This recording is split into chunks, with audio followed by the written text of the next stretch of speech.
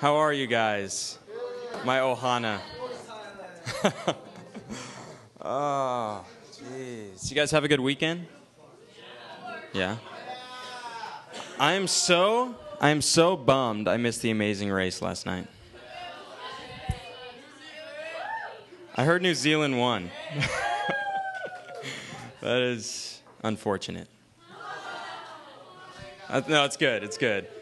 With two China teams, I thought maybe China would have stepped up a little bit. What happened, guys? What happened? It's okay. It's okay. They didn't have their leader. Yeah. I tried to get back as soon as I could. I couldn't get back until about 7 o'clock last night. But no, it's good to be back. It's good to see you guys again. How are you liking Dave? Yeah? All right. Shmeh. Oh, man. Well, sweet. I'm excited to be here today and excited. I got to hang out with Dave last night a little bit, and he was just telling me about some of the things he did. I guess he made you guys clean your rooms. That's pretty awesome. Okay, not as many excited woos there. No, that's cool. I'm so excited. We were just talking about the rest of the week, and I'm really anticipating God to speak some amazing things to us. Are you guys ready for that? Are you expecting God just to speak to you today? Yes. I hope so.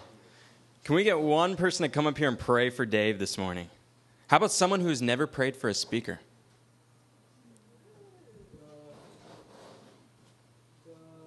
Haley Patterson. Huh? Matt? Matt in the hat? All right, Matt in the hat.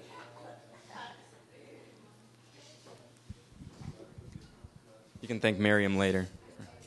Thanks, bro. Dear Heavenly Father, Lord, bless Dave's word for us, and let us be able to take everything in, be able to learn so much from him. He has so much to offer, Lord. He's shown us so much from the first day, and this is only his second day. Let us just be able to take in all the information, Lord. Guide him in his words that he teaches us, Lord. Amen. You should pray for speakers more often. Morning. Anybody else feeling the Amazing Race? Kind of still residual effects of that? Yeah? Somebody brought up something during breakfast this morning. I'm like, we shall not speak of food during breakfast. That's bad. All right, let's just remember where we're going this week. By the end of the week, you will have personally engaged God's work in your life to become more of the leader God has called you to be. And not simply getting information, not simply filling our heads, not simply getting some great notes that one day when you're asked to lead something you can look back on, but actually becoming the sort of person, even right now, even this week, who God needs you to be. So I want to keep getting to know each other, and I want you to keep getting to know me, and I want to keep getting to know you. So we're going to do a little bit more of that today. This is Africa. I am going to Mozambique. If you were to divide Africa into thirds, sort of a top third, a middle third, and a bottom third, how many people would say that Mozambique is in the top third? How many people would say Mozambique is in the middle third?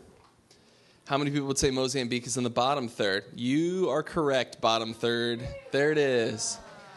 That is where I'm going to be living. That is my 2-year-old who was able to locate Mozambique on a map. Just wanted to point that out there. But it's right above South Africa, also next to Swaziland there. It borders Zimbabwe, Malawi, and up north is Tanzania. It's across the channel from Madagascar. It's one of the poorest nations on earth, which kind of loses its statement, right? Like when you hear, we're going to go minister to the poorest of the poor, like that phrase is kind of worn out, isn't it? Like, aren't like really, really poor people, like, do we need to grade them on a scale of poverty? Let me tell you a little bit about Mozambique, because I want you to know why I'm going there, what's in my heart, okay? So Mozambique was a Portuguese colony from the 1500s. It was a colony until 1975. It got its independence 200 years after the United States won its independence. Complicated political reasons for that. The primary being that Portugal was neutral during World War II, whereas most countries in Europe were not, that had colonies. And so they called upon their colonies as conscriptions and said, hey, come fight in this war with us. But then the colonies who were now trained as soldiers and had weapons would go back home and they would say, we're not so hot about like England or France or Germany or whoever ruling us anymore, so we would like independence. So they won independence in the early 1900s, whereas Portuguese colonies didn't win it until much later. The Portuguese were also slave traders and really did some devastating things on the continent, and specifically in Mozambique. After the Revolutionary War, they went immediately into civil war because the Soviet Union funded the revolution. And so it was a Marxist revolution. So they went instantly into communism, and the West said, hey, we're not really big fans of communism. So they began funding and providing weapons for people to fight a civil war. And so it ended up being almost 30 years of war in the country of Mozambique, which just devastated their country. About a third of the population was either killed or displaced by the war. You can imagine what that would do to a country. So here's the statistics now. There's 21 million people. Oh, check this out. Up here, there's an AK-47 on their flag. It's the only flag in the world that has a gun on it. There's 21 million people. Check this out. 50% of the population is 17 or under. Okay, you ready for this one? 75% of the population is 25 or under. It is an entirely youth culture because AIDS, war, etc. has completely ravaged the country. Okay, imagine a country where 75% of the people are under or 25 or under. I mean, it's extremely young, and most of those people are, we would call them in the States dependents, right? That you are dependent on somebody else. In Mozambique, you don't have that luxury of being dependent. When you hit 12, when you hit 13, you need to go and find a way in order to exist. So there's a 10% infant mortality rate. If you're not familiar with that term, that means that 1 out of 10 children do not make it through their first year of life. Either they are born and die very shortly, or within the first year they die. Yeah, the infant mortality in the U.S. is like 0.03 or something, or maybe 0.003. 12% of the population is infected with HIV/AIDS. So more than 1 out of 10 people already have HIV/AIDS, okay? But Mozambique is one of 3 countries on earth where the AIDS rate is still increasing. You probably have not taken statistics, so let me explain the difference. Okay, in every country around the earth except Vatican City, the AIDS population will go up this next year. The number of people who are infected, there will be more people infected this next year than there were this last year. Yes? Everybody's got that.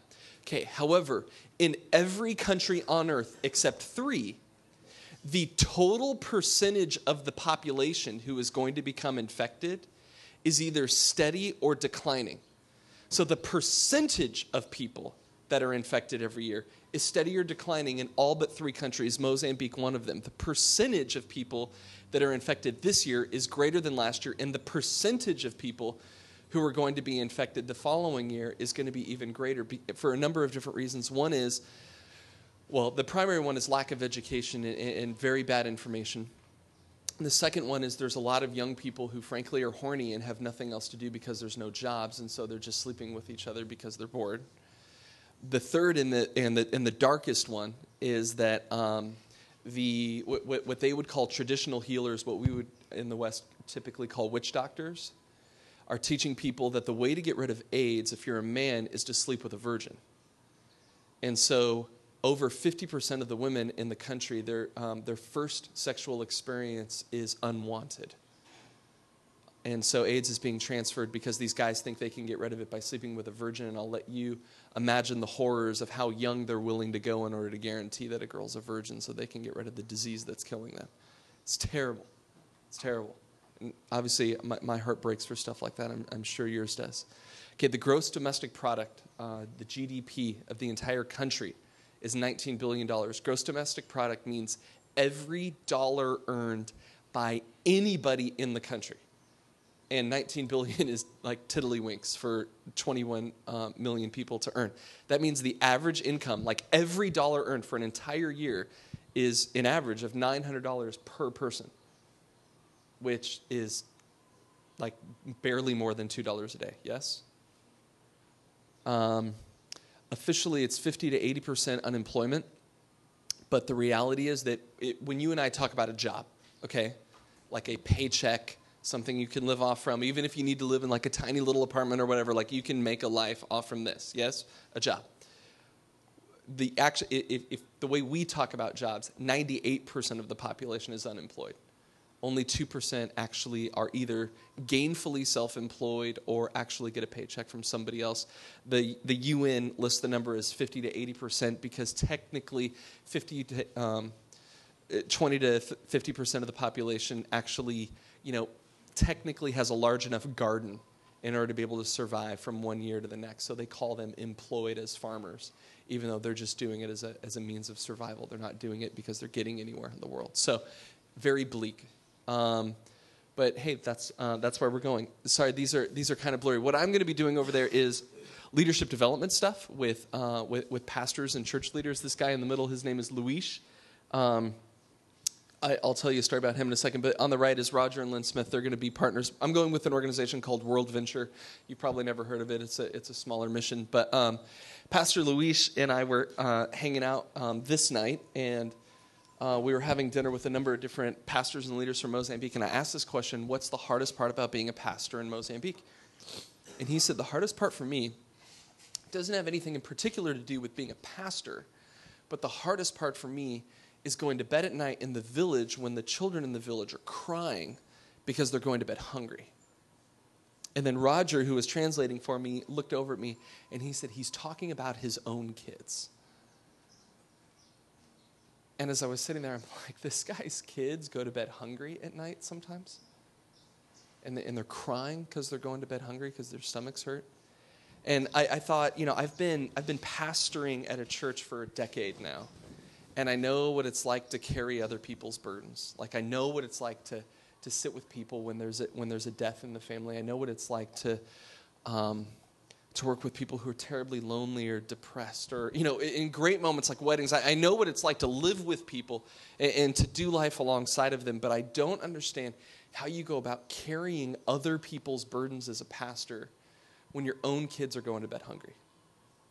That just rocked me, jarred me to the core, and in that moment, I knew God was saying, I was trying not to tear up on the other side of the table. I could hear God saying to me, Dave, you can help do something about this.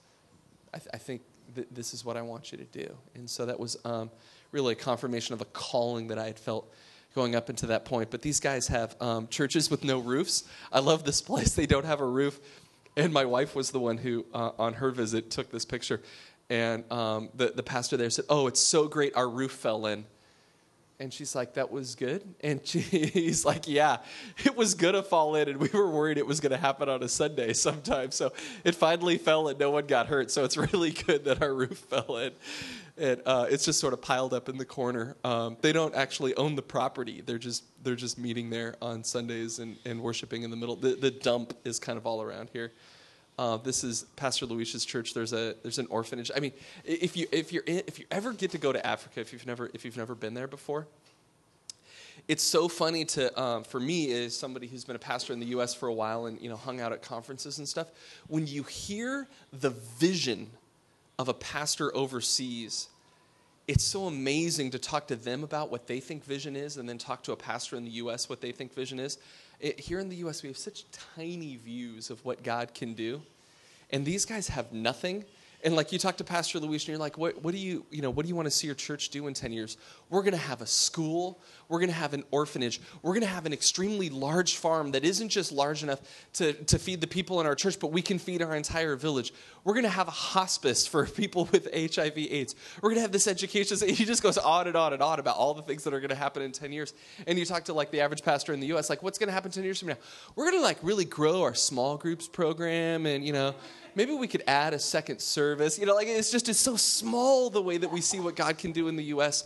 Whereas when you go overseas, these guys just see this enormous God, and they don't have any resources to get anything done, but they just see this enormous God. So they sit on even less comfortable chairs than the ones you're sitting on. And there we go. So I want to get to know you again. We're just going to do this really quick. We'll do it without a microphone. If you can just give me your name again, because I want to continue to learn names. Remind me what outreach team you're on. And then here's the actual tough one. If you actually got something yesterday, potentially from when we were hanging out in here, but potentially not. What was something that sort of stood out for you? And so I'll be kind and do a little bit of review, or you can look at notes if you were a note taker. We talked in the morning about sort of the what is uniquely Christian about leadership, the sort of leaders that God calls us to be if we're His followers. And then in the second session, we talked a little bit about the sort of people that God calls, those who He gives backstage passes to, and specifically we played around with the idea of obedience. So if we can just kind of go just relatively quickly, one sentence or less on the last ones. Here we go.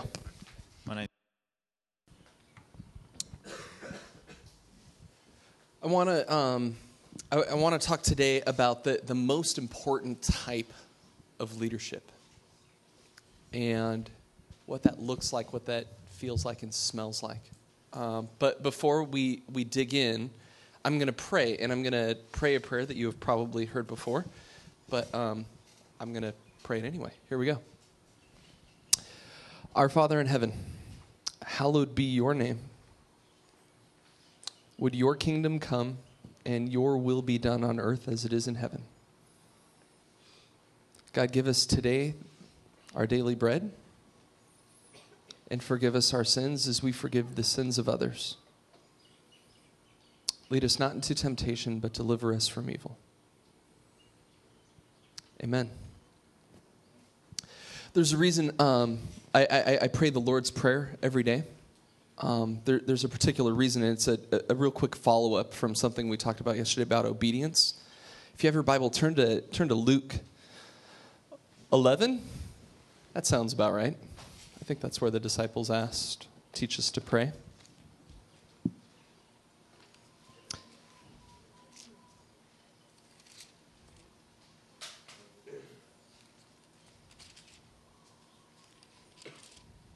Yeah, there it is. Luke 11.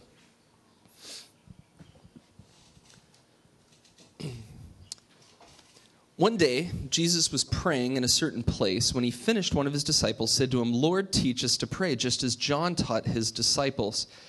He said to them, "Just pray whatever comes on your mind." No, he said to them, "When you pray, say." Yes? He did not say, "When you pray, just say whatever comes to your heart and mind." I'm not against that.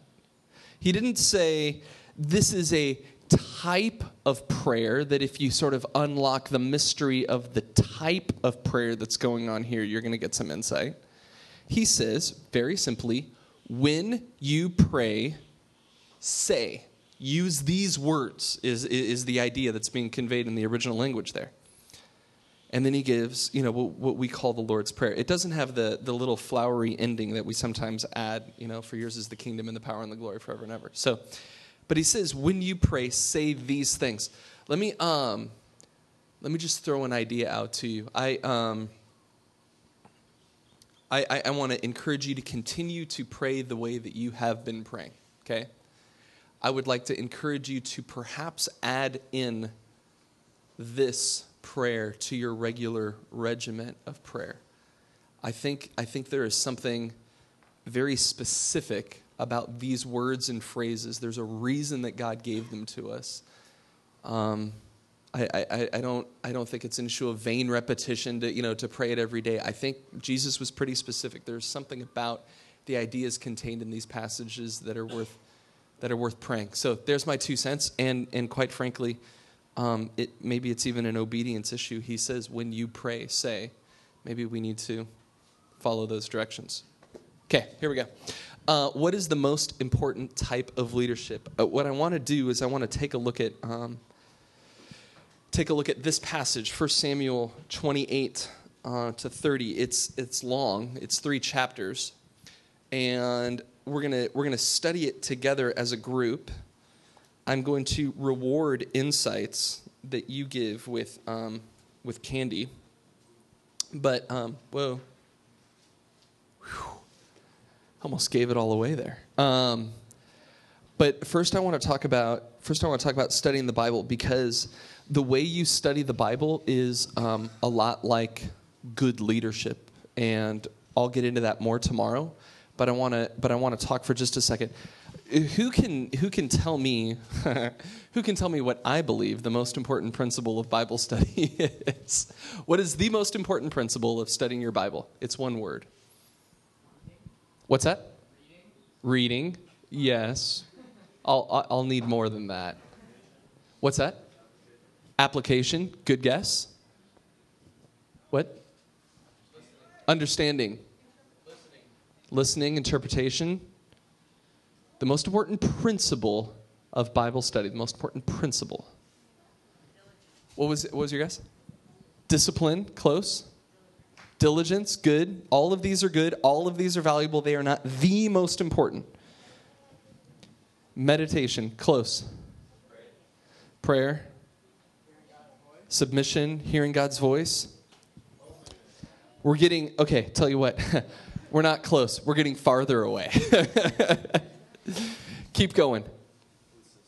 Consistency. Okay, I'm gonna give you a clue. The most important principle of studying your Bible.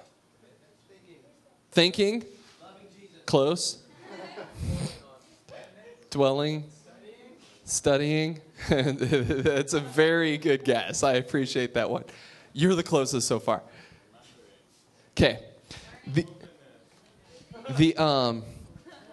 most important principle of studying your Bible is context. Okay? Think about this for a second. Everything about studying your Bible is context. Who you are, where you are, what passage you're reading. Give me other elements of context that make it different when you open up the scriptures. What makes a difference? What context means something when you crack open your Bible? Your spirit. What about the context of the scripture itself? What background information? The culture. Who wrote it? Who it was written to? What other elements of context? The reason behind the words? Translation, absolutely. Knowing something about the meaning of what's going on there. The time period, absolutely. The context of what you are reading, who you are, and how you are reading is the most important principle of Bible study. It is. It affects absolutely everything. And even with the idea that we can open up the scriptures and God can speak to us, I completely believe in that. We can know nothing about who wrote it, who it was written to. We can know nothing about all of the background information, and God can still speak to us. And yet, the context in which we show up makes a difference. You know, if we wake up in the morning and say, okay, God, I have 30 seconds to read a verse, go. Speak. That context somewhat affects how you read that passage, yes? God, I have got nothing else to do all day. I'm just going to crack open the Word. I'm going to do some reading, and then I'm just going to meditate on what I read. That context affects, yes? Who it was written to, who it was written by, the sort of literature that it is. Nobody mentioned that. You should read the Psalms differently than you read a narrative passage, differently than you read Paul in the New Testament, differently than you read Genesis, the first 11 chapters of Genesis. All of those are very different sorts of literature.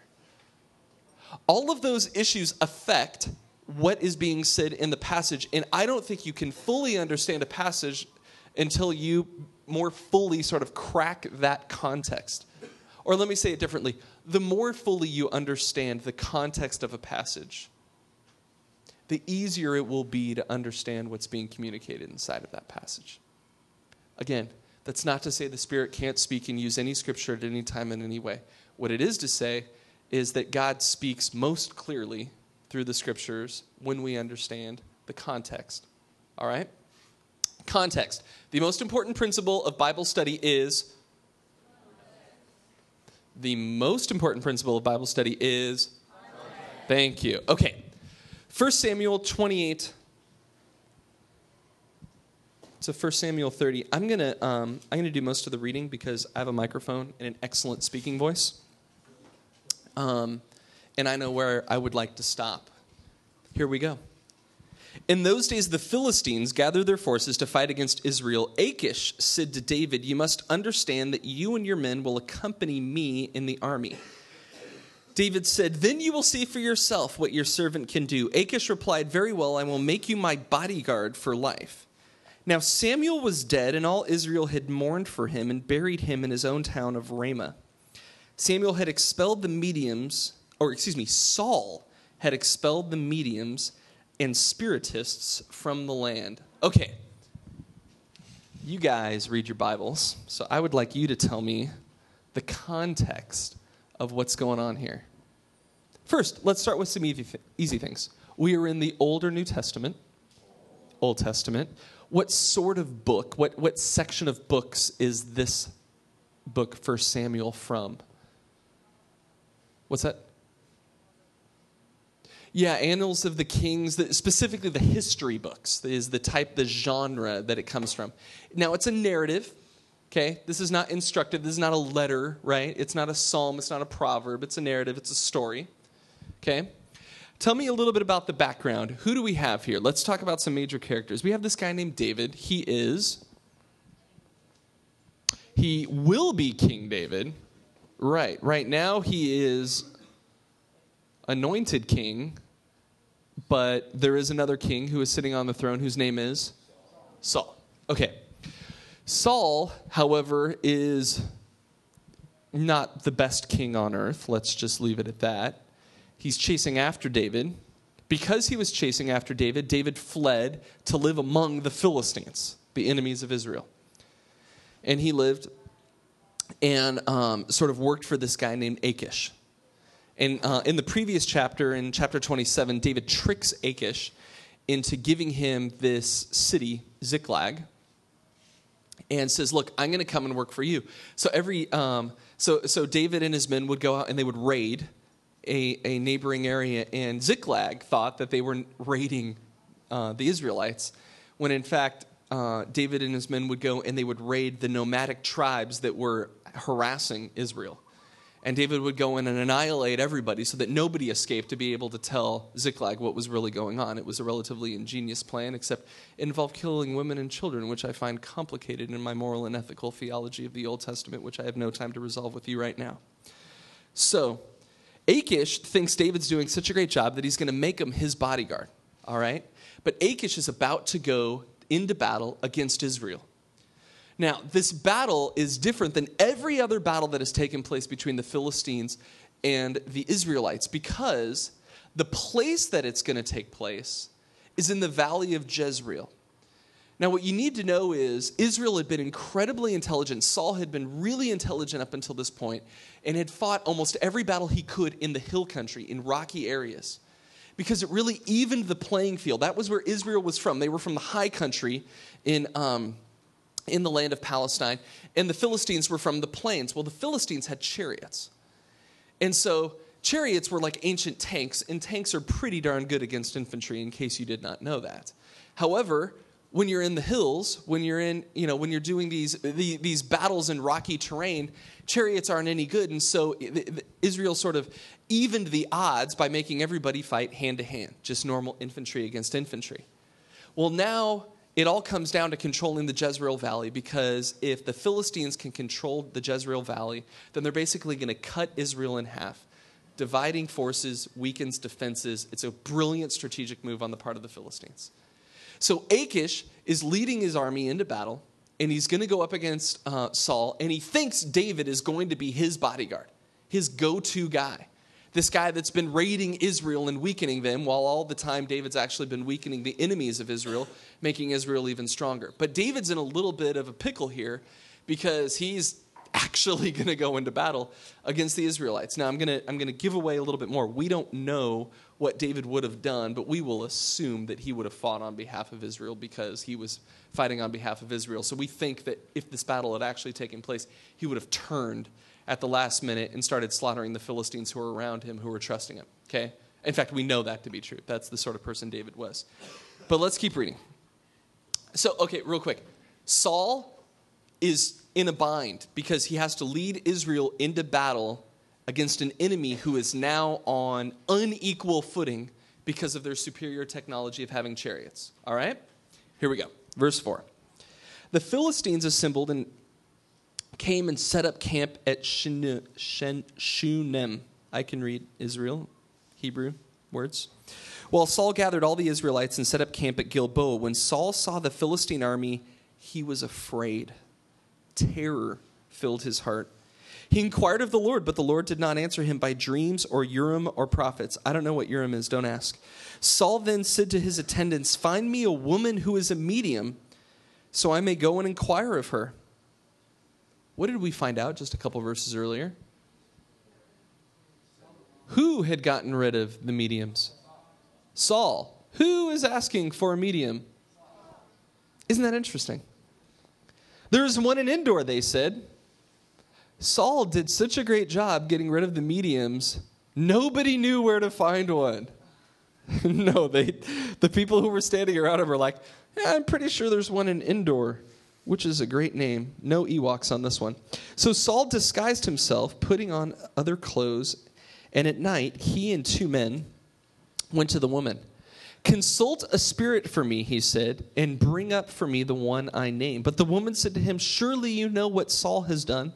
He has cut off the mediums and spiritists from the land. Why have you set a trap for my life to bring about my death?" Saul swore to her by the Lord, "As surely as the Lord lives, you will not be punished for this." Then the woman asked, "Who shall I bring up for you?" "Bring up Samuel," he said. When the woman saw Samuel, she cried out at the top of her voice and said to Saul, "Why have you deceived me? You are Saul." The king said to her, "Don't be afraid. What do you see?" The woman said, "I see a spirit coming up out of the ground." "What does he look like?" he asked. "An old man wearing a robe is coming up," she said. Then Saul knew it was Samuel, and he bowed down and prostrated himself with his face to the ground. Samuel said to Saul, "Why have you disturbed me by bringing me up?" "I'm in great distress," Saul said. "The Philistines are fighting against me, and God has turned away from me. He no longer answers me either by prophets or by dreams, so I have called on you to tell me what to do." Samuel said, "Why do you consult me now that the Lord has turned away from you and become your enemy? The Lord has done what he predicted through me. The Lord has torn the kingdom out of your hands and given it to one of your neighbors, to David, because you did not obey the Lord or carry out his fierce wrath against the Amalekites. The Lord has done this to you today. The Lord will hand over both Israel and you to the Philistines, and tomorrow you and your sons will be with me. The Lord will also hand over the army of Israel to the Philistines." Let's stop there for just a second. This is complicated, and I want to talk it through ever so briefly. What's going on here? What do you see? The spirit of Samuel shows up. Is that problematic for anybody else? Yeah. I mean, we have a dead guy who is showing up and talking again. Anybody want to expound? Anybody want to conjecture? Anybody want to talk to me about what they see, what they think might be happening here? Because, and let me say this, I don't think there's universal agreement. So let's not, let's just be honest with what we think, and no one's any more wrong than the rest.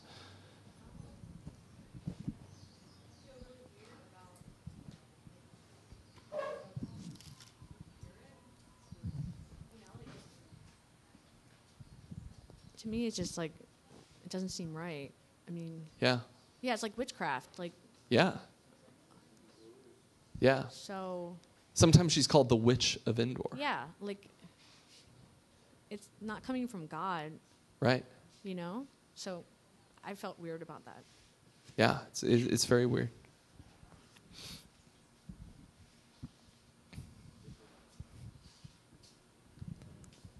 I mean, is that really Samuel? That's a question we have to ask. Is it really Samuel? And I don't know. Yeah. Verse 15 says, "Then Samuel said." It does not say, "Then the Spirit said," or whatever. Yeah. It says Samuel actually said it. So Yeah, the scriptures seem to say that it probably is him. That's complicated.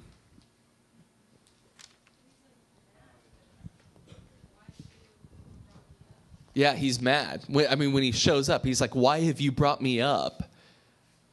So it sure seems like it doesn't seem like it's some spirit who is trying to deceive and pretend to be Samuel, because that person would probably kind of play it without being upset. If the spirit's upset, it sure seems like it might be the real McCoy here.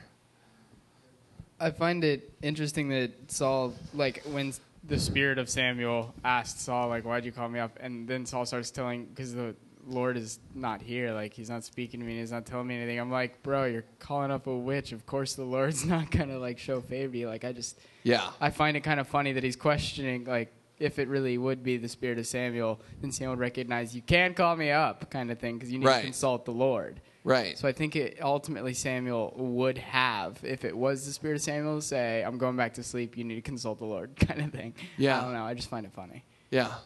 No, there's definitely some irony here.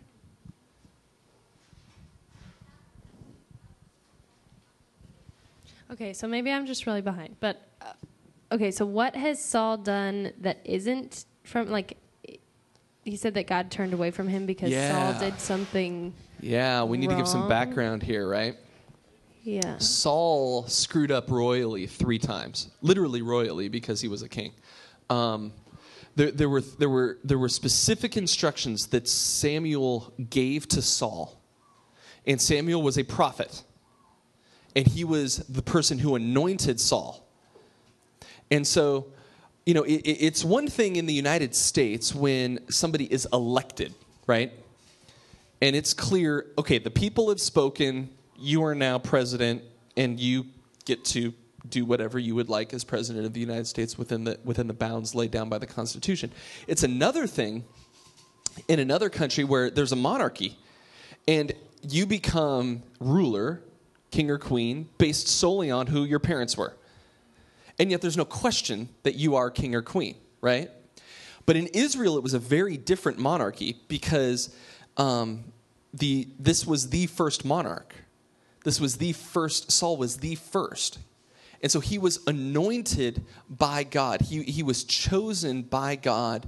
And so Samuel was the one who saw him and found him and called him out and anointed him. And so he's under God. And in a way, he is under Samuel because Samuel was the one who made him king. There's this, I can't remember the king off the top of my head. I want to say Charlemagne. When he was going to be crowned by the Pope was about to put the crown on top of his head, but Charlemagne walked up, grabbed the crown out of his hands, and put it on his own head. In other words, if the Pope put the crown on his head, the Pope could take it off one day because the Pope had the authority. But if Charlemagne put the crown on his own head, then his authority is only himself. Samuel put the crown on Saul's head, and Samuel told him, this is what you're supposed to do. You're supposed to wait to hear from God. Don't do anything until I show up and you hear from God. And Saul's about to go into battle, and the guys are getting restless, and everything's kind of falling apart. And he's looking, and he's asking his scouts, has anybody seen Samuel? No, nobody's seen Samuel. And he's looking, and he's going to be attacked pretty soon. And he says to himself, okay, I'm going to go ahead and make the sacrifice. I know Samuel said wait for him, but I'm going to make it. And so he goes and makes it. And then the moment that he's done making the sacrifice, Samuel comes walking in and says, what is this? I gave you really explicit instructions, and you didn't follow them. I told you what the Lord wanted you to do, and you didn't obey. The very thing we were talking about yesterday, yes? You cannot be part of the inner core. You cannot have that key card access in the kingdom of God if you are not willing to obey. Leadership in the kingdom is not like leadership other places. We still have a leader above us. And if we're not willing to obey God, God will take that leadership responsibility away from us, which is what happened with Saul. Saul has no chance of staying leader here. None. He's lost it. It has been taken away. Samuel said that. The kingdom has been taken away from you. So that's more context, yes? It's more an idea of what's going on, and the more we know, the more we understand. So yeah, he's got no chance of hearing from God is the trick in this passage. And yet, he's got this weakness where he calls out from God to God here, yes? And then he doesn't hear anything, and so he's like, let's go to plan B. And plan B is to call up a witch. Now, I want to talk very briefly about the theology of what's going on here, and then we'll keep reading. It is complicated. I do not know for sure that this is the right answer, but I think this is what's going on, and it feels like most commentators agree with me. The way that the universe worked in the Old Testament is somewhat different than the way that the universe works now. Okay? In the Old Testament, when you're reading through, especially in the Psalms, there's a place called Sheol. It's the place of the dead. It's sometimes translated as the grave in the scriptures. And what could be happening here, what could be happening in the way that the universe worked in the time of the Old Testament, was that when people died, they didn't either go straight to heaven or straight to hell, but that they actually went to, quote, the grave, to Sheol, to this, for lack of a better term, holding tank. And the reality of the existence for the person in the holding tank is simply different than the reality of existence now. There's some people who believe that that's still the case, that when people die and they're apart from God, that they still go to Sheol, that there is still this holding tank, that hell hasn't even exactly been created the way that it will one day be created, and so they are going and they are waiting for their ultimate fate. Whereas the scriptures are clear in the New Testament that if you are in Christ and you die, you go and are with him immediately, okay? So it seems like things may have changed in the New Testament. What may be going on here is that there is actually this special case where this person was able to call up the spirit of Samuel that was in this holding tank, that was in Sheol, and they actually are speaking to Samuel. That is complicated on so many ways. I don't even begin to be able to understand the level of complexity that would bring about. It may be a one-time thing. It may have been more possible. It may still happen today. I've got all of those same questions that you do on this. It's complicated. We can hash it out at lunch if you want to sit down and try that one sometime. But something weird is going on here. Something very dark, yes? There is a level of the spirit realm that is being tapped into that I find incredibly disturbing, but there's no question that this is as satanic, as evil, as dark as it can get. No question about that for anybody who's reading this, even when it first happened or reading it now, okay? Incredibly dark. Okay, I need to paraphrase so we can kind of keep going. What happens at the end of this passage is Samuel gets really ticked off, and Saul finds out that he's hosed. And then Achish goes to David and he says, look, these leaders are saying, they don't like the fact that you're in the back.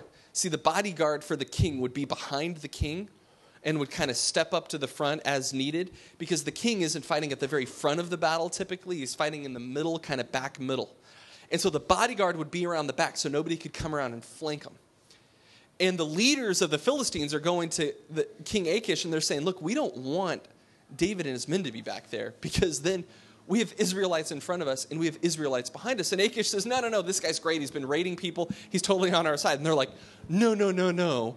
He's not going to be back there. And so they convince Achish to get rid of David. So David leaves. And he goes back home to Ziklag. And that's where we're going to pick up, chapter 30. David and his men reached Ziklag on the third day. Now the Amalekites had raided the Negev and Ziklag, and they attacked Ziklag and burned it, and had taken captive the women of all who were in it, both young and old. They killed none of them, but carried them off as they went on their way.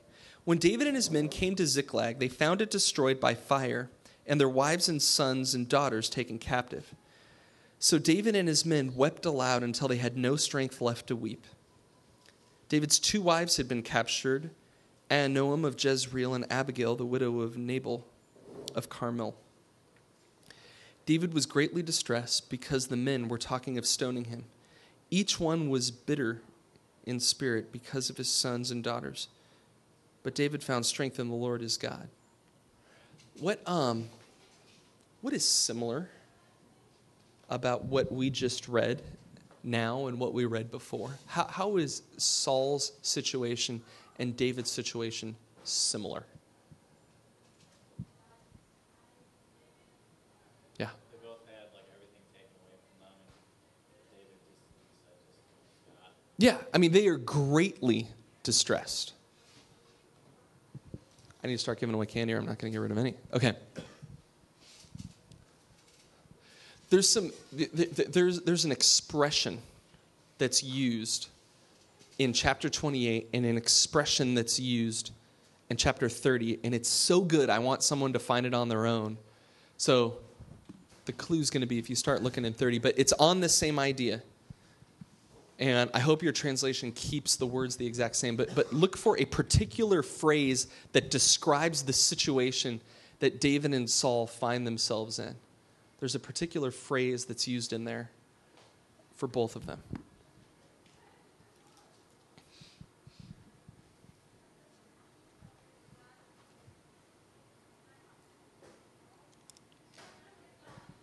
Yeah. Yes, there it is. Yeah, I said it. That was a nice clue. When I'm eating jelly beans. When Saul shows up to the medium, he says, I am greatly distressed. And then the scriptures use the exact same phrase for David. David was greatly distressed. Okay? You'll find it in chapter 28, verse 15. Saul says, I'm in great distress. In chapter 30, verse 6, David was greatly distressed. I underlined them and put the corresponding reference in my Bible so I wouldn't miss this anymore. Both are greatly distressed. Yes? What is the fantastic difference between the two? Yeah.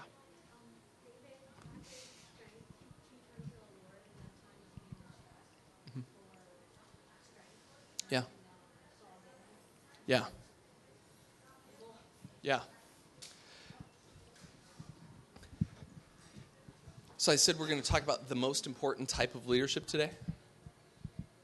This is it. Self-leadership is the most important type of leadership. There's no question about this. You will never be able in your entire lifetime or my entire lifetime to convince me differently. Self-leadership is the most important type of leadership. You will never really be able to lead others until you can lead yourself.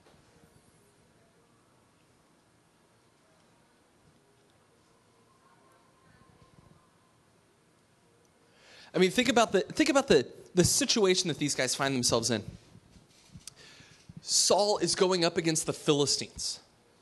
He is probably going to die, and he knows it. And he's calling on God, the God who he has turned his back on 3 times, and now God is like, I'm done. And so God's turned his back on him. And he is greatly distressed. Instead of still sitting there and waiting on God, he again tries to shortcut the process. He again tries to find the spiritual shortcut, and he says, hey, I know, I'll go through Samuel. That's how I can get the answers that I need, because Samuel knows it. He shortcutted the process. Instead of waiting on God, instead of leading himself to simply stay put and to wait and to wait and to wait, he tries to find the shortcut. And a very evil one, yeah. I see himself making the same sin over and over again. You're absolutely right. He does the exact same sin again and again and again. You see that in Abraham's life. 3 times throughout his life, all in different stages in the spiritual walk, he makes the same mistake. Absolutely. It's a great thought. Thanks. Snickers on the ground. David finds himself greatly distressed, and then, let me unpack this for just a second. Think through David's situation. He's pulled a fast one on Achish. However, he knows that Israel is going to be defeated if he's not there. They need his forces in order to win. That just got taken away from him. He goes back home and he finds that his wife and kids are gone, but not just his, those of every single person. I mean, think about this for a second. Can you even imagine walking into your house and finding out that every member of your family has been taken away? What that would do to you? What that would do to you as the leader of all of the other guys whose families have been lost. Now they're talking of stoning him. They're ready to kill him because he's the leader. It's his fault. He's got a great big bullseye on his forehead. Everything in the world has gone wrong. And yet in this moment of crisis, when he is greatly distressed, he still had the strength of character, the self-leadership to be able to say, I need to find strength in the Lord. So let me keep reading. Verse 7, then David said to Abiathar the priest, the son of Ahimelech, bring me the ephod, which is the priestly covering. Abiathar brought it to him, and David inquired of the Lord, shall I pursue this raiding party? Will I overtake them? Hold on. Look at that question. What if God says no?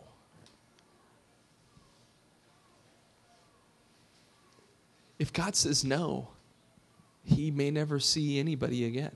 If God says no, his men may kill him.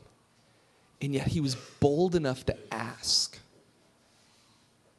Instead of simply going, he was still bold enough to ask God, God, I am in a tight spot, and I still am not going to just power up and do this in my own strength.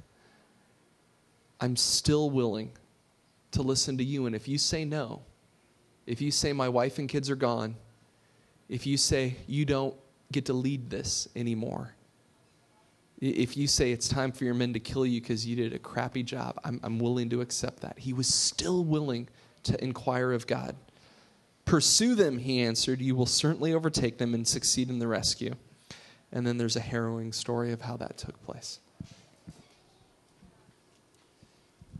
What are the we're not gonna break off because we don't have time. But what are ways that you find strength in God when you are greatly distressed? What is it for you? What is the thing that you can do when you are greatly distressed to find strength in God? I just want us to share some ideas so that maybe we can hear the creativity of other people that might encourage us when we're there. Well, I don't always, but I just try to think back to what he's done for me in the past. Man, that's so awesome. That was going to be mine. Yeah, in my mind, there is nothing that strengthens me more than remembering what God has already done. Absolutely. What else? Just sink deep into his love. Just be swept away by his love. Yeah, that's great. What else? I think seeking like wise counsel, seeking somebody who like maybe could see a bigger picture than I do, like in my sadness, like that I could be saying woe is me or something like that, but seeking somebody wise who can speak God's truth into me. That's great. That's great. What else? What do you do?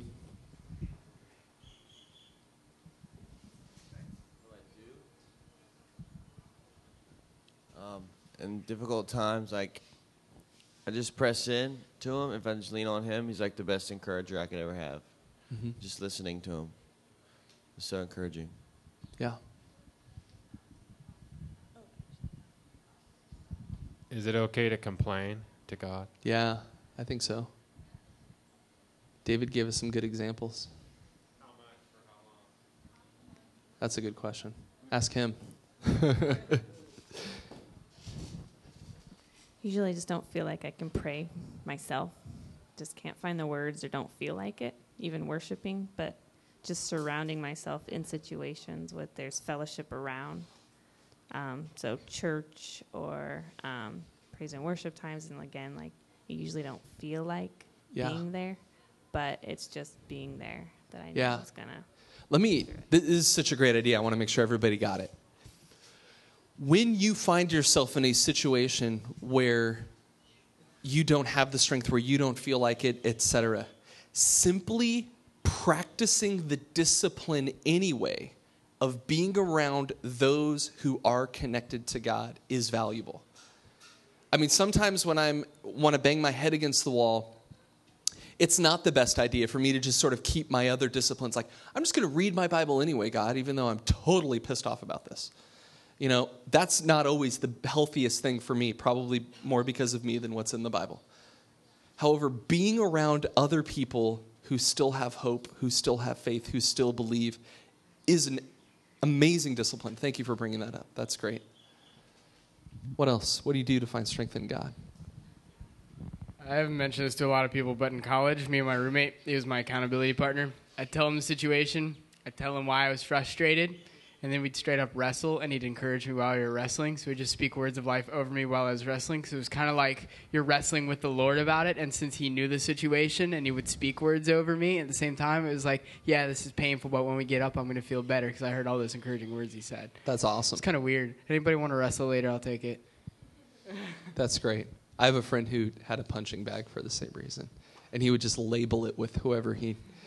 And sometimes he's like, it's really hard when the God label goes up on the punching bag, but that's about where I felt, and I needed to do it. Yeah. I like to read the scripture.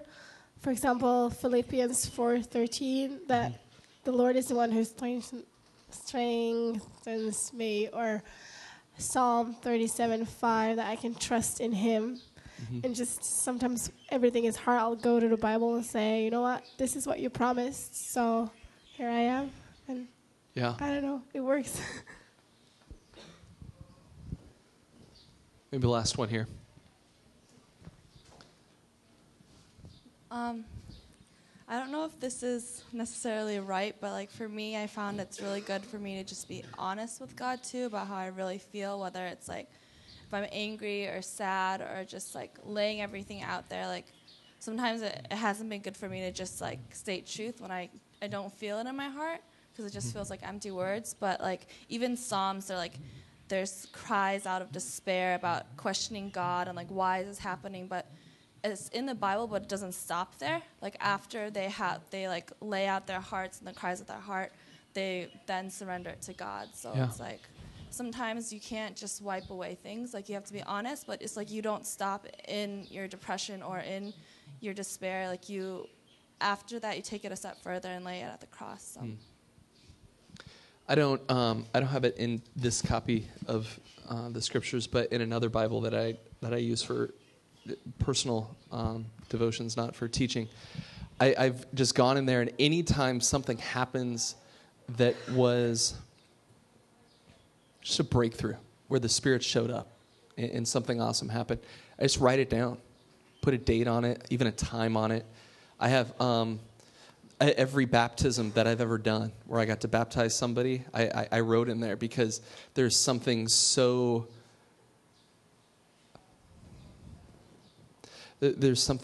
amazing about being a part of somebody's life being transformed. And to actually have the honor to lay somebody down in the water and watch them come back out. And I can't even explain, but I can even picture in my head different people where the water's coming off their faces, they're coming back out of the water, and it's a new creation. The old is gone, the new has come. It's being represented there in that piece. There's just something about that it just doesn't matter how dark my life gets.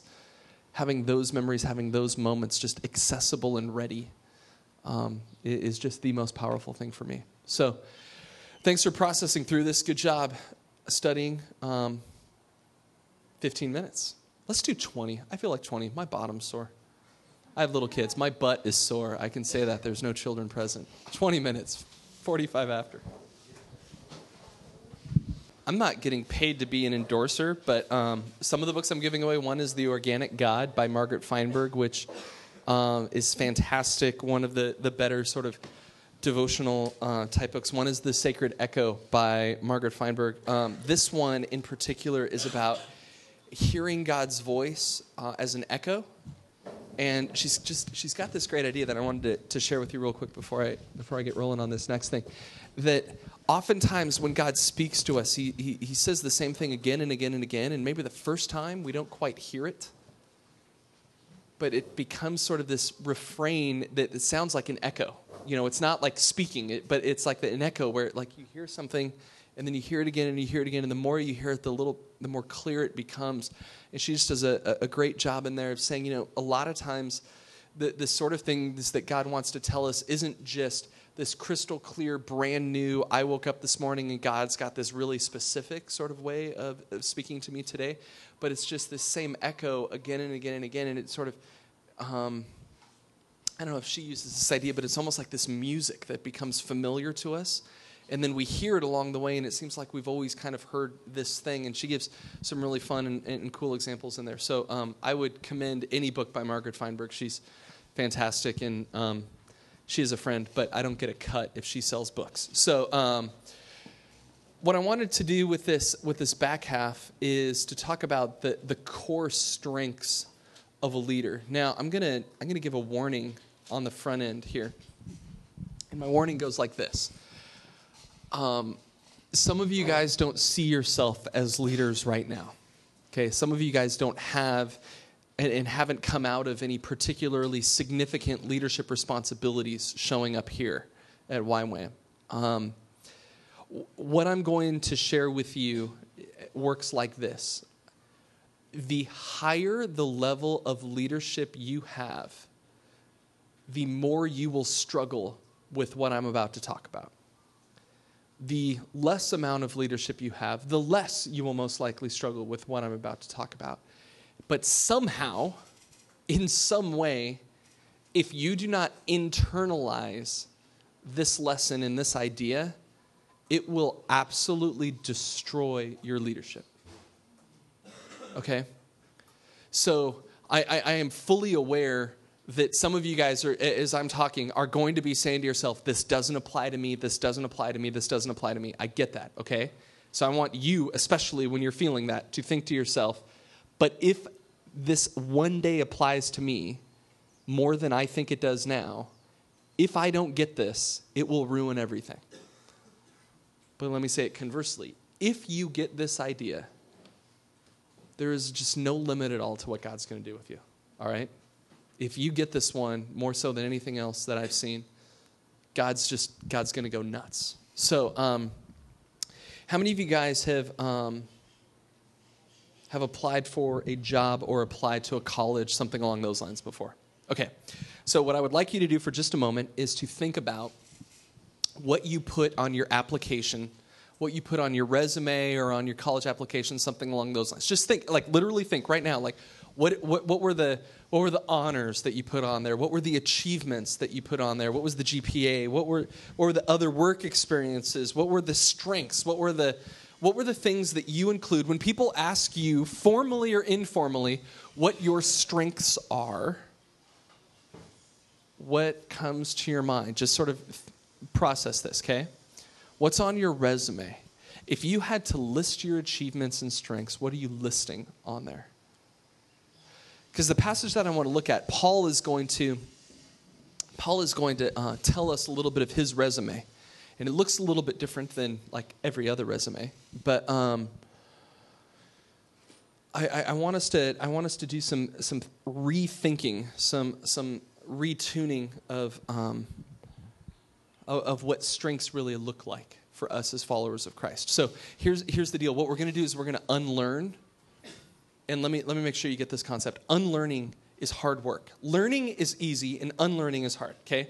Learning is simple. Learning is you sit down and somebody says, hey, you didn't know anything about Mozambique, and I just plugged a whole bunch of stuff about Mozambique into your head, and you've learned it, right? You now know something about Mozambique that you didn't know about before. You've learned something, okay? Unlearning is much more difficult work because you need to go and you need to take everything you thought you knew, you thought you had understood, that had been the structure of what you think, and dismantle that, and then in its place, put together and lay a new foundation for something new. So what I want to do is I want to help us unlearn the way we talk about strengths, unlearn the way we talk about weaknesses, and sort of re-implant in us something that's really countercultural and opposite of what we normally talk about. So if you have a Bible, I want to talk from 2 Corinthians 11.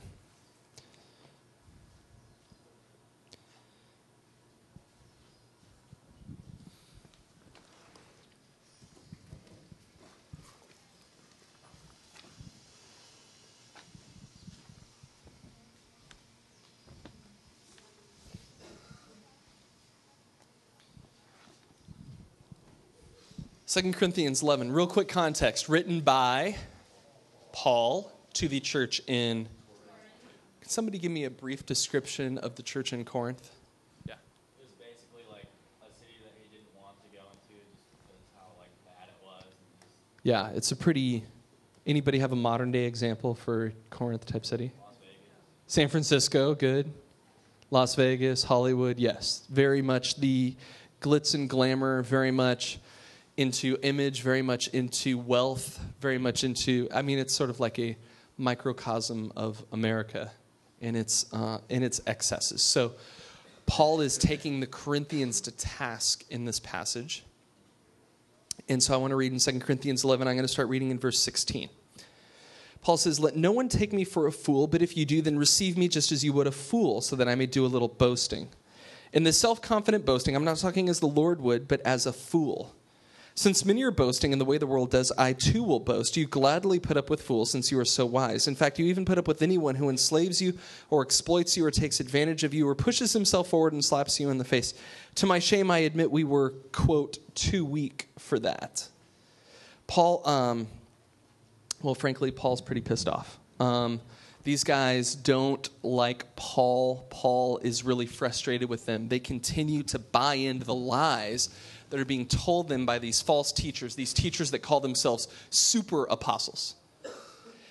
And they keep saying Paul is a fool and these guys are wise. And there's this attack that goes back and forth. In 1 Corinthians, this same thing's going on. And now he has to write a second letter to the same people about the same subject of who is wise and who is a fool. So he says, okay, if we're going to talk wisdom and foolishness, if that's the game that you guys want to play, then let's just go there. And so since these super apostles are bragging about being super apostles, I'm going to go ahead and do some bragging as well. All right? That's just, if you're comfortable with that, I'm comfortable with that. So I'm going to do a little bit of bragging. And so that's what Paul begins to do. Verse 21, middle of the verse. He says, "What anyone else dares to boast about, I am speaking as a fool.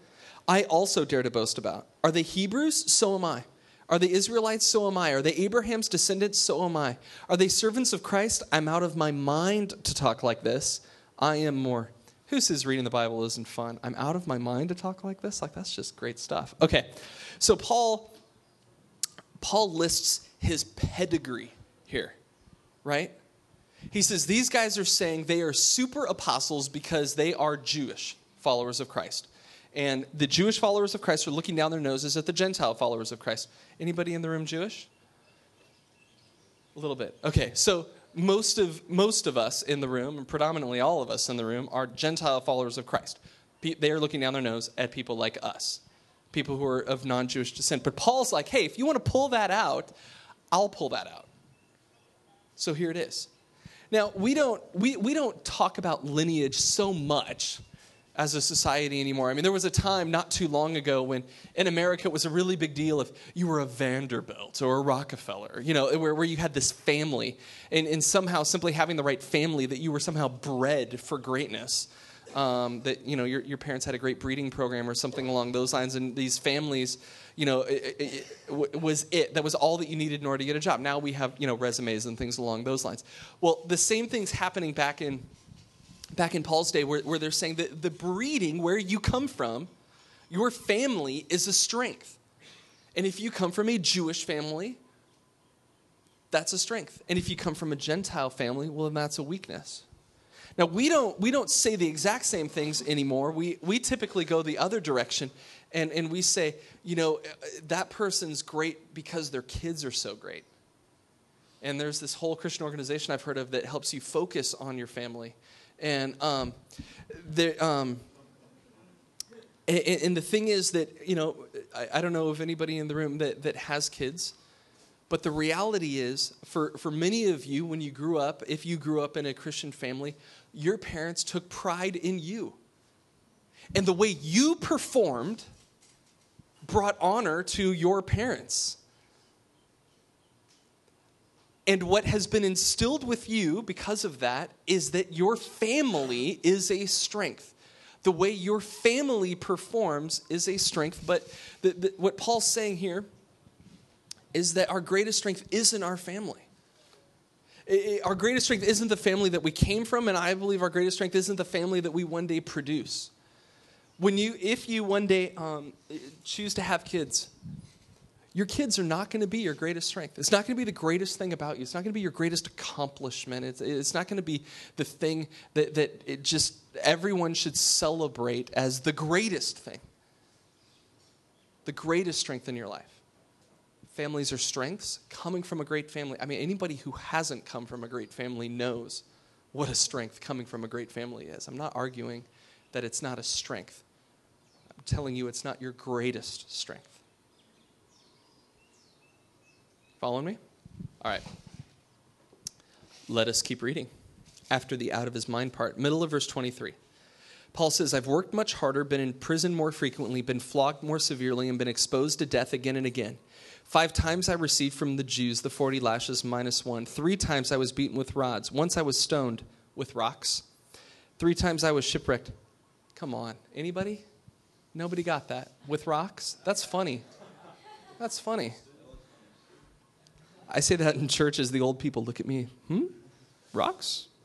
3 times I was shipwrecked. I spent a night and a day in the open sea. I've been constantly on the move. I've been in danger from rivers, in danger from bandits, in danger from my own countrymen, in danger from Gentiles, in danger in the city, in danger in the country, in danger at sea, and in danger from false brothers. I've labored and toiled and have often gone without sleep. I've known hunger and thirst and have often gone without food. I've been cold and naked. Besides everything else, I face daily the pressure of my concern for all the churches. Who is weak? And I do not feel weak. Who's led to sin and I do not inwardly burn? Paul's giving his resume here. He's listing his accomplishments. And in the church, in Christianity, we talk about accomplishments a lot differently than we do when we're actually applying for a school or applying for a job. I mean, no one would list these things as accomplishment, but we celebrate people in the church who've suffered for their faith. We celebrate them. I mean, there's people around the world today in jail simply because they follow Jesus like you and I do. When I was in Thailand and Laos several years ago, we smuggled Bibles into Laos, and some of the men who we met with in a secret house church meeting are now gone. We have no idea where they are. Just 1 month after we had met with them, they disappeared. But we honor people, yes? Like, we honor people who are willing to die for their faith, who have died for their faith. We honor people who are persecuted for their faith. Paul is listing serious accomplishments here. I mean, this is a big deal. None of us in the room has suffered this way for our faith. This is an incredible resume, and yet he's listing all these accomplishments, and he's saying our greatest strength is not our accomplishments. Our greatest strength isn't our accomplishments. And that kind of stings for some in the room. Because some of you, what's that? What verse is that? It's a summary of all of those pieces where he lists all of those things.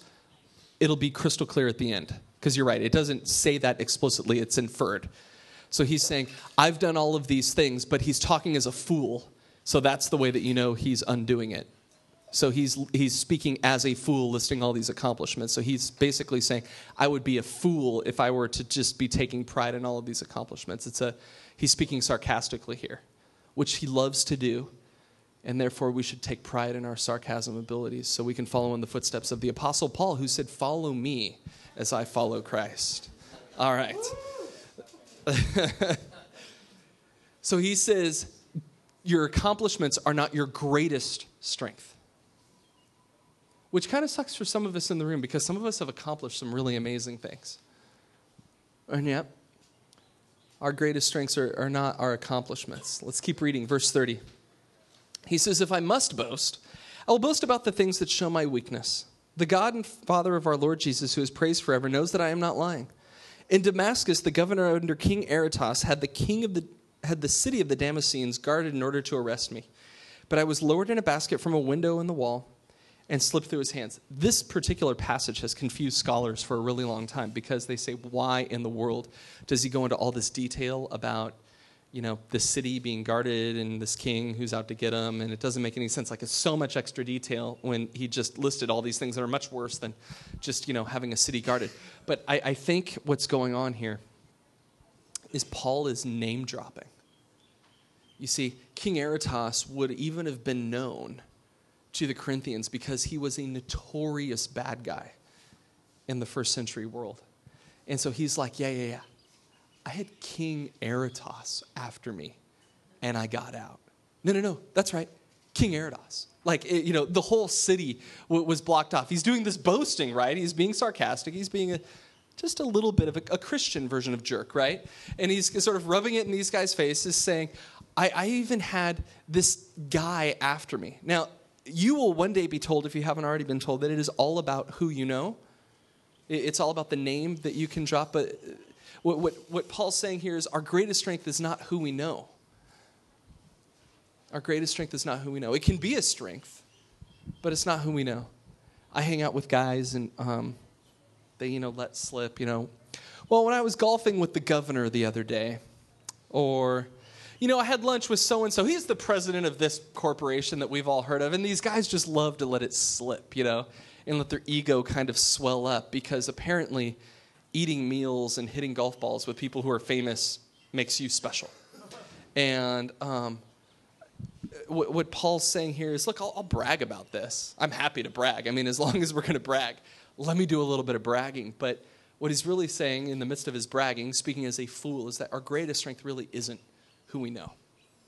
It can be a strength that can come in helpful sometimes, but it's not our greatest strength. So what is? Let's keep reading. Chapter 12, verse 1. It says, I must go on boasting, although there's nothing to be gained. I will go on to visions and revelations from the Lord. I know a man in Christ who 14 years ago was caught up to the third heaven. Whether it was in the body or out of the body, I do not know. God knows. And I know that this man, whether in the body or apart from the body, I do not know, but God knows, was caught up to paradise. He heard inexpressible things that man is not permitted to tell. I will boast about a man like that. But I will not boast about myself except about my weaknesses. Even if I should choose to boast, I would not be a fool because I would be speaking the truth. But I refrain so that no one will think more of me than is warranted by what I do or say. This is just dripping with sarcasm, Even if I should choose to boast, I wouldn't even be a fool because I'm really that awesome. But, I'm not gonna. I'm going to talk about this other guy who we're about to find out is really him.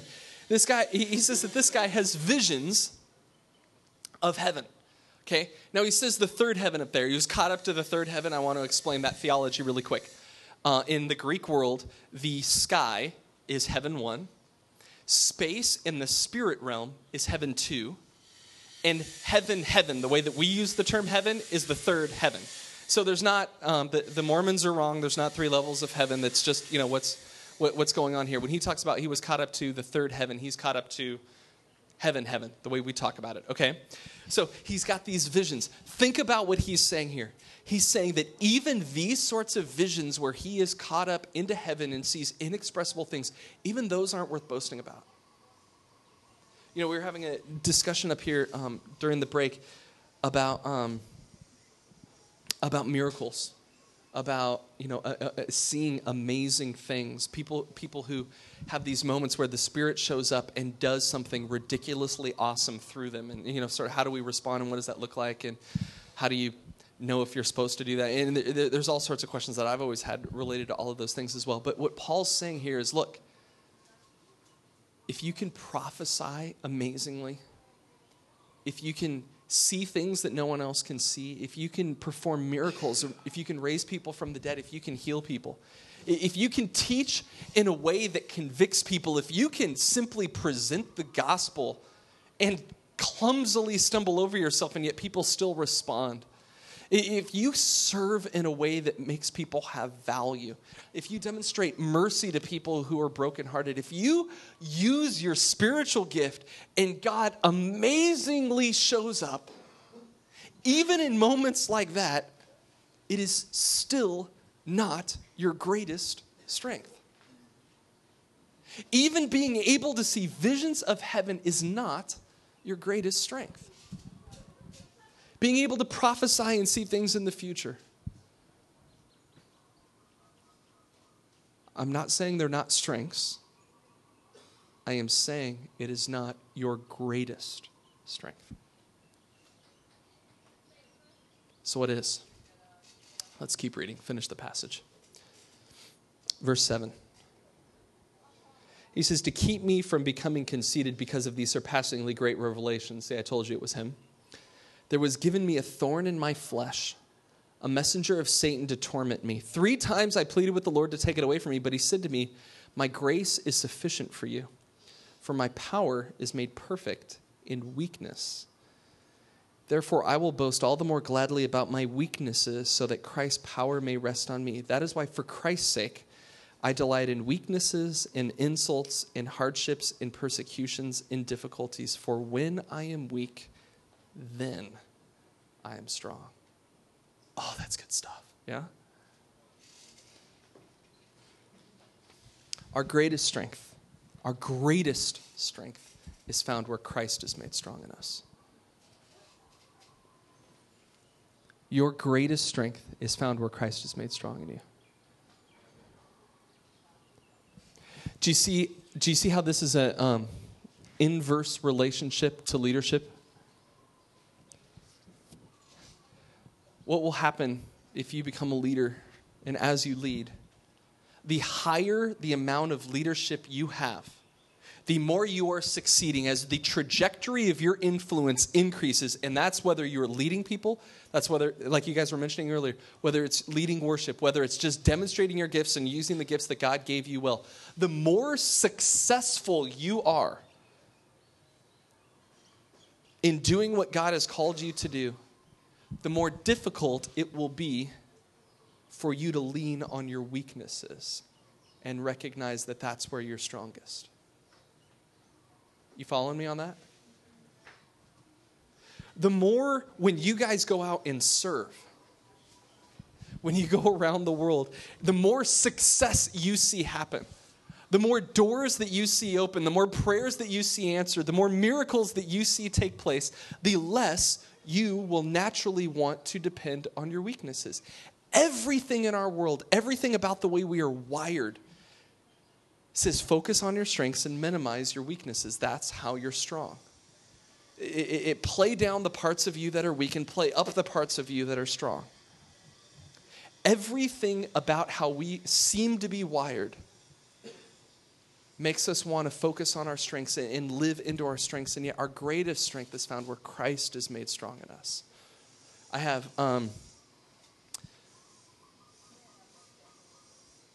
where'd the verse go? There it is, verse 9. My grace is sufficient for you, for my power is made perfect in weakness. Underline it, star it, highlight it, memorize it. My grace is sufficient for you, for my power is made perfect in weakness.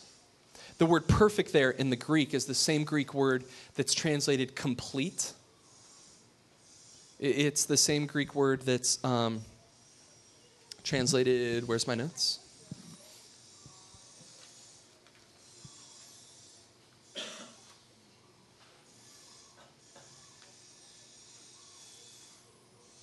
Sorry, finished. Christ's work is unfinished in you outside of your weaknesses.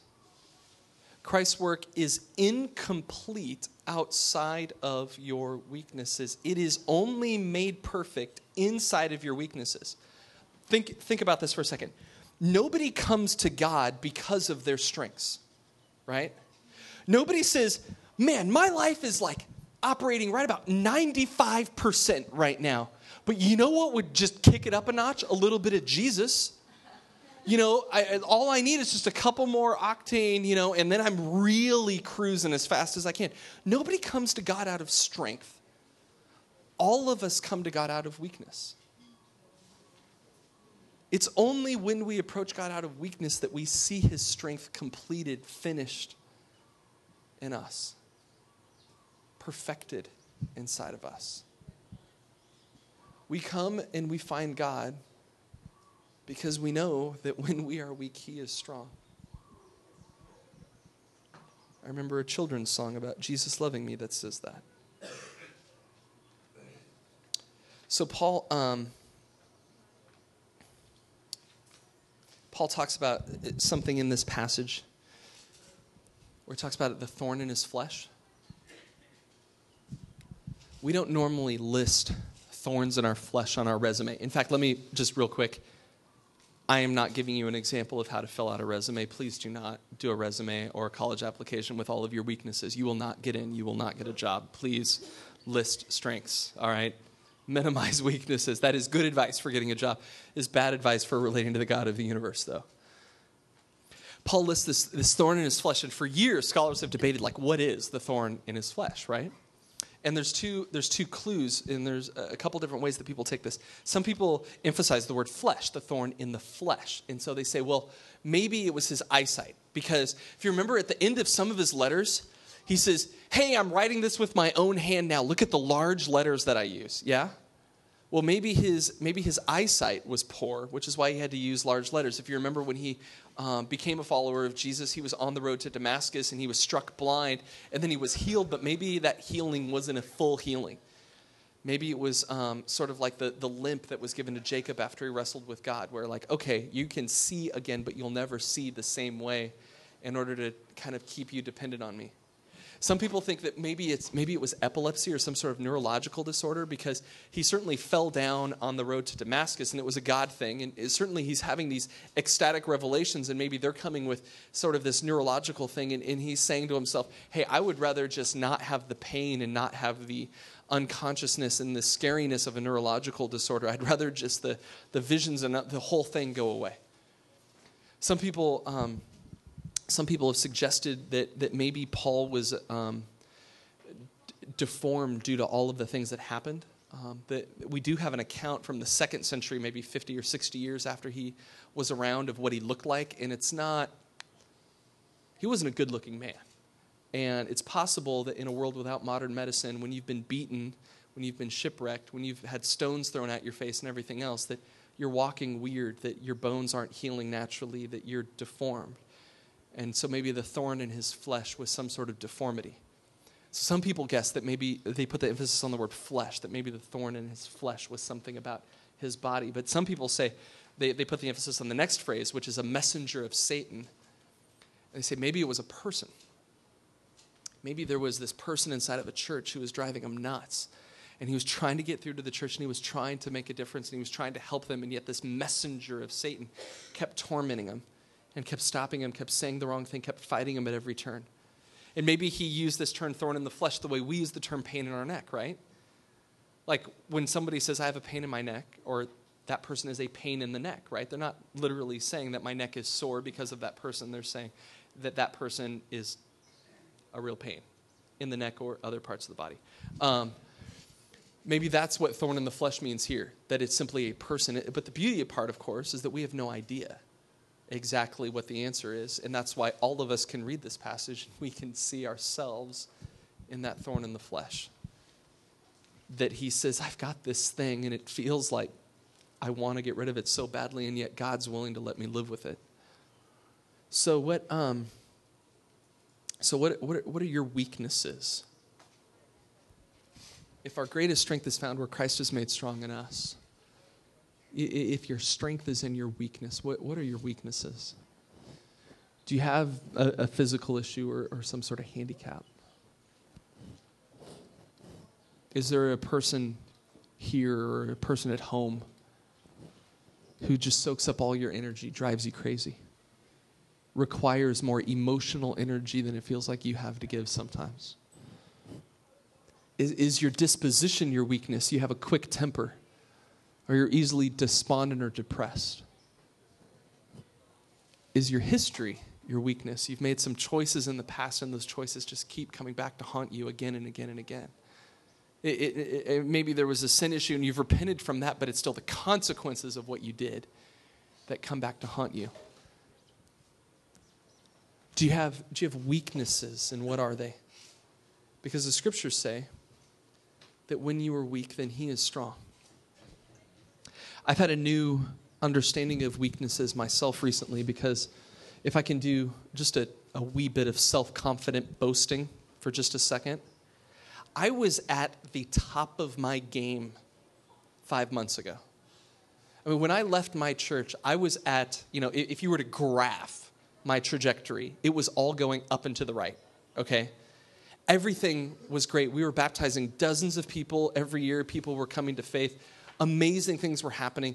Lives were being transformed. People who had addictions were overcoming their addictions.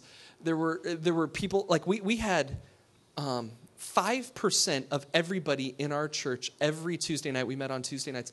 5%, it was their first time in our church. We had that many new people that 1 out of every 20 people were brand new every week. That's 52 weeks out of the year, 1 out of every 20 people, it was their first time. That's how excited people were about inviting people to church. And that's how willing people were to come. I mean, it was an unbelievable experience. And I was at the absolute top of my game. I was respected in the church. I was respected around the Denver metro area. All the pastors know me around town. I can't go to a place in Denver where there's more than 10,000 people where somebody doesn't recognize me. If I go to the airport, somebody there knows me and says hi. If I go to a football game, somebody there knows me. If I go to the mall, somebody knows me. I was exceedingly and still am popular there because so many people have come through our church. 1 out of every 10 people age 18 to 35 has been to our church in the Denver metro area. That's unbelievable. 1 out of 10 people 18 to 35 has been through our church. It's an incredible amount of influence. And like I said, I was at the top of my game. And yet it's out of all of that, this peak existence, as I like to think of it, that God calls me and says, you know what? I'd really love for you to go to Mozambique, Africa. And I know you love your house, and I know you love your job, and I know you love all your friends here, your entire support network. And I'd really love to take you out from the top of the graph and just kind of throw you in the bottom of this one, not really knowing what you're going to do. And so I've really wrestled for the last 3 years with this calling that's been growing and growing and growing inside of me with my weaknesses. Because you see, I used to be really good at what I did, and people liked me, and that made me feel good. And now I'm being thrown into something where I have no idea what I'm doing. Nobody there even knows me, so therefore nobody there likes me. And I just realized more and more that I have no idea what I'm doing. And I was driving in my car last month, and I was to the point of tears where I was so overwhelmed with having to raise money and move my family and my kids, and we're going to get malaria when we're there because you can't take anti-malaria drugs for that long. And I was just kind of overwhelmed with the whole process. And I was crying, and I'm not really a crier. I'm the opposite. I'm a non-crier. And I was tearing up, and I'm just like, God, I'm done. I'm overwhelmed. I can't do this. I'm fed up. I'm kind of pissed off because I liked my old life, and now I'm in this new life where I'm weak. And he brought to mind this passage from David and Goliath. You remember the story, of course, of David fighting the giant and him having faith while Saul had fear. But you remember at the beginning of the story, David had to convince Saul to be able to fight. Saul had to give him permission to go and act as Israel's champion. And he said, he gave him all these different examples. He said, no, I've been a shepherd for a long time, and whenever anything came, I would go and I would fight off the animal that came to fight. And this verse came to my mind. It says, the Lord who delivered me from the paw of the lion and the paw of the bear will deliver me from the hand of this Philistine. And again, it was that thing that I mentioned earlier, that you mentioned earlier, that in that moment of despair, in that moment of crisis, I was reminded that no, the same God who was with me when I was 25 years old teaching to 2,500 people on a Tuesday night at our church is the same God who can deliver me in Mozambique, Africa. And if I was so dependent on my strengths as my graph was going up and to the right, maybe being knocked down and having to live in the midst of my weaknesses is exactly what I needed in order to depend on God's strength again. My grace is sufficient for you, for my power is made perfect in weakness. The more you grow in your strengths, the more you will cease to believe that to be true. The more you see God help you succeed, the more you feel God work through you, the less you will actually depend on him. There's something inverted. There is something converse. There is something so weird about the way that we're wired that the more we see God work in us, the more we, for some reason, choose to depend on ourselves and our own strengths. But my power is made perfect in you, God says, because My strength is perfected in your weaknesses. So I have an article that I would like to give you. And it is called On Becoming a Leader of No Reputation. And again, some of you guys are saying to yourself, I'm not a leader. I don't lead anything right now. This is like not my greatest weakness or whatever. I read this article once at least every 3 months, usually every other month, because it does something inside of me. Last week you guys talked significantly about the idea of humility. Well, like, how do you do humility? You know, it's a hard attitude, but how do you do it? What does it look like? What does it feel like? I'd like you to take a copy of this article. Just spend some time reading it right now. I don't have anything else between now and lunch. If it hits you and you want to process it, take the time and do that. If it doesn't hit you, would you please file it away somewhere that you will see it again and promise me that you will at least give it one more try and see if God might have something to say to you inside of it. Is that a deal? So please read it right now. If you need to process it through right now, process it through right now. If it doesn't stick, file it away somewhere where you definitely are going to read it again. You have to promise to read it again and see if God speaks to you the next time through. All right? So you're dismissed to go read this wherever you'd like to do that.